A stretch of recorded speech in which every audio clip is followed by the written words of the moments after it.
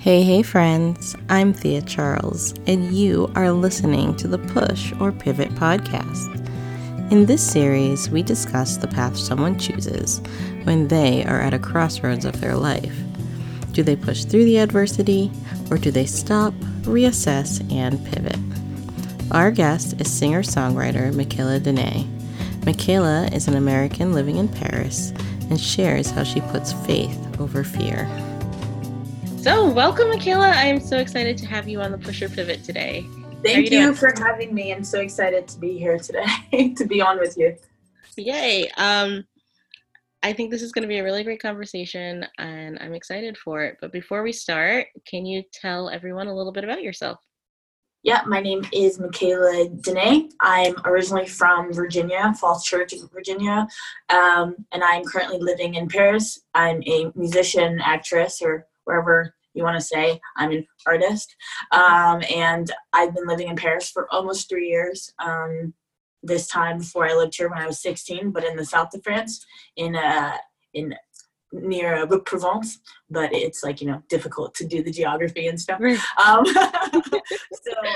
So yeah, I'm here. I was working as a bilingual communications coordinator, but now I'm switching to do more music and some other things. So yeah, that's a little bit about me.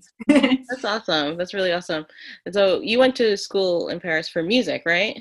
No, I have a master's in global communications. My bachelor's is in broadcasting, and I have a minor in music and digital media. Oh, cool. I didn't realize that. So how does that kind of contribute to your crossroads? So for me, like a big reason why I came to Paris is because, well, I had graduated undergraduate school, and I don't know, I went to a school with a lot of engineers and stuff, and a lot of my friends were graduating and they were working for Google, and one of my best friends, she works for Merck and stuff, and they were coming out of school making 80,000 a year and stuff. So I think when I graduated, I was really feeling really depressed and really not motivated, because I was applying for jobs at Sony and certain places, but I wasn't getting any responses and stuff. Yeah. So I think that kind of attributed to me not getting the regular job right out of school, because there was no way that I was going to make 80,000 coming out of school. So what I did was I contacted a friend in New Zealand who owned a theater company, and I decided to be hey, do you need any help? And she was like, sure. So I moved to New Zealand actually after college, I think a month after college, and I stayed there until my contract ended. And then I was I don't want to be in the US, or I don't know, I really wanted to do more music and art and things like that. And I had a friend who lived in Germany, and at one point we were supposed to do a show in Chicago, but it never really worked out. But he was doing shows in Germany, and I was I'm going to go to Germany just to play a show. And then I was you know what? I should just move to Europe. So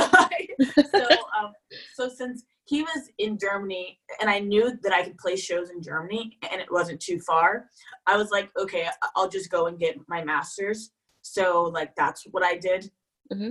But the main thing was I used my master's to continue music, because for me, I'm I pursue acting, I pursue music and stuff like that, but I'm always a bit nervous because I'm really afraid of failing. Mm-hmm. So I always do something else, I'll get a master's, or I'll work at a theater company in New Zealand while doing some other things. Mm-hmm. Yeah. Wow. First, it just sounds so brave to be I'm just going to move to Europe. Was that something you always wanted to do, or is it just... Well, I moved here when I was 16 because I was doing a play here, and I studied miming in the south of France, and in Paris I did a play. But the thing is, I just kind of I had no clue what I wanted to do, and I knew I wanted to play shows. The thing is, when I moved to Paris, I had $1,500 USD, dollars. So I never really thought that I was going to have enough money to actually stay long enough to finish school. But I'm a believer in God, and somehow he worked it out that I ended up staying here, and I graduated last year. So I've been here almost a year after graduating as well. So when I was doing it, I didn't really think I thought I was gonna like maybe stay like 1 month, 2 months, you know what I mean, and run out of money. But it just didn't happen like that. I ended up having like enough money and like playing shows and in Denmark and Germany and India and stuff like that, just so I was like able to make enough money and figure it out. But I really just kind of was like, you know, just kind of going and doing it. And if it failed, you know, I tried, you know, like that's kind of how it worked out. Yeah. That's like such a great mindset to have. And it's also a testament of like believing and having faith over the fear, you know, like that's the ultimate jumping without a life jacket. And just seeing how when you put it out there that you want what you want, somehow things just happen for you, you know, like. Yeah, definitely. Like, but sometimes it doesn't. I'll say that sometimes it doesn't. I've become like really lucky because the thing is, it's like for me, I've been fired from a job. You know what I mean? I had visa issues. Like I'm still having visa issues. You know what I mean? There's always that like, you know, issue of things that don't work out. But the thing is, you really just kind of have to like go and try it and like will it to work. Yeah. And then like sometimes it kind of, you know, it works out and stuff. And I don't know, like I was, you know, when I came here, I kind of like came here at the age of 23. I think I was 22 and I turned 23 in Morocco when I came here. And like I came here knowing that I wasn't going to have like much financial support from my family. And then like going to school with like kids who's like parents are paying for their apartments like 2,000 euros a month and stuff. And I was like, you know, always struggling, like always working.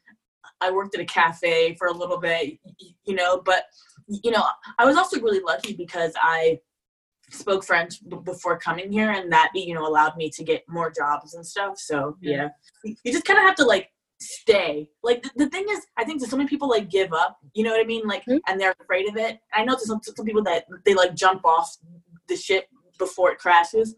I'm kind of that, like, person. I'll stay on it until it goes down. You know what I mean? That makes sense.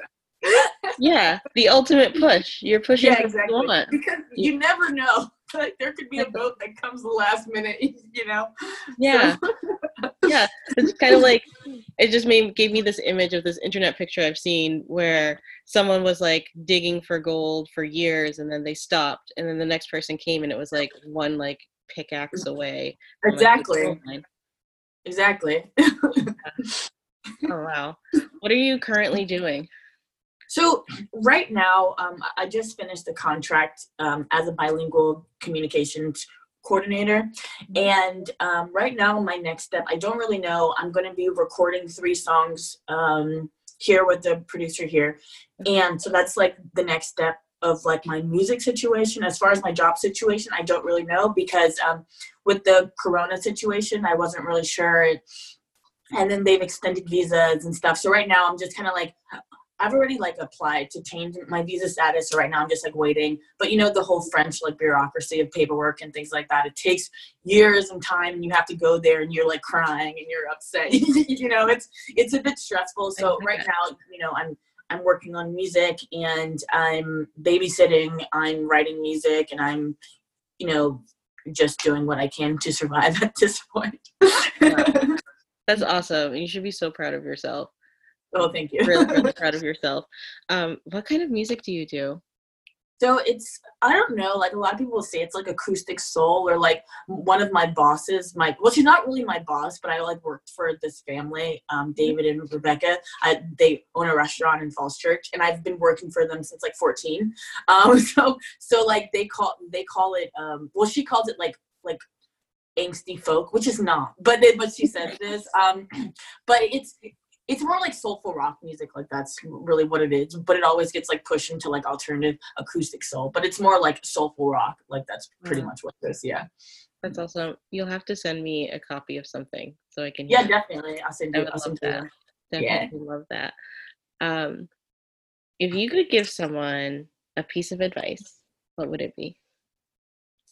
The biggest advice I think I have for people is to really believe in yourself. And it sounds like super cliche, but also, you know, I think that's like the biggest thing that stops us from doing a lot of things. Also, like, don't think too much before doing something, because I remember when I was in New Zealand, I was like, I'm gonna go bungee jumping, and like I didn't really think about it until I got to the edge, and then the lady was like 1, 2, 3, and I just jumped off, and I didn't think about it. But and like, because like if you think about something too long, you're not gonna do it. Like that's kind of like, you know, how I think about things.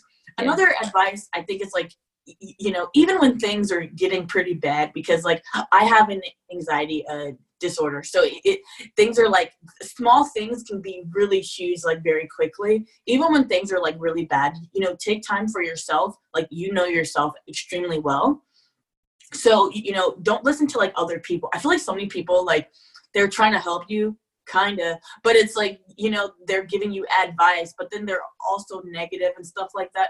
And it's like, you know, you've lived this life. Like for me, I feel like I can't really get advice from someone who's like living a normal life, because like I don't really live normally, you know what I mean? So so if someone says like, oh, you should do this, or that's a good idea, it's like, thanks for the advice, but you know, just listen and shake your head. But also, you know, like how to do things, because some people, they're trying to help you and they're trying to give you advice, but sometimes it's negative and it makes you second guess certain things. Yeah. You know, so, and you can't really, like, you can only listen to certain people so much, if that makes sense, because you don't want to, like, because a lot of people, what I thought is like, a lot of people are afraid. Like, in reality, they're afraid, and they're not trying to be mean or anything, but they're kind of pushing those fears on you. And they're trying to, like, you know what I mean?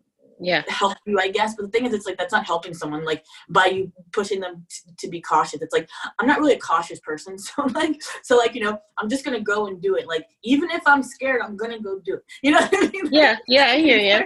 Yeah, when you get advice from other people, it's through their lens and through their own biases. And through their own stuff. What they've experienced as well. Like, some people, they'll tell you, like, you know, don't, remember when I came here, they're like, don't move to Paris. Like, it's so dangerous. It's so this or whatever. It's like, yeah, but that was their experience. Like, you know what I mean? Like, they had it. Yeah. It's not going to be the same. Just because it was bad for me doesn't mean it's going to be bad for you. So, like, if you want to do it, go do it. Yeah. Yeah. I love that advice. That is perfect advice. And really listening to yourself. I think that's something that is really hard for people to do, because you're listening to all the other things, all the other noise around you. Exactly. The only person who knows you is you. Exactly. And the only person who knows the future is God. So, honestly. 100. So, yeah. You can try to plan, but it's not, like, that's like, my friends get so mad at me. They're like, you don't plan anything. I'm like, no, I don't, because it's not going to work out the way, you know? So, if I wake up tomorrow, kudos, you know? Like, that's how I am. That is 100% true. Live each day to the fullest. You don't know what's coming for the next day. You don't. So you just kind of have to take it day by day or moment by moment sometimes. Oh, this is so nice. How can people find out more about you? So you can find me on Instagram at Michaela Dene, and on Spotify, Michaela Dene. My YouTube channel, Michaela Dene. Everything's Michaela Dene. Michaela Dene. Yeah, exactly. Yeah, and I'll make sure that we have a link in the show notes so people can find you, and I will be like popping over to Spotify like as soon as this is over. I would love to hear your music. Okay, thank you so much. Yes, thank you so much for being on. Thank you for sharing. This was really awesome. Well, thank you so much for having me. What did you take away from Michaela's story? What are you overthinking? I'm Thea Charles, and I hope you gained insight from this story and that you'll share this podcast with a friend. If you'd like to learn more about the Push or Pivot podcast, visit us on the web at pushorpivot.com or on Instagram at pushorpivot. Thank you for listening. Please subscribe and join me next time on the Push or Pivot podcast.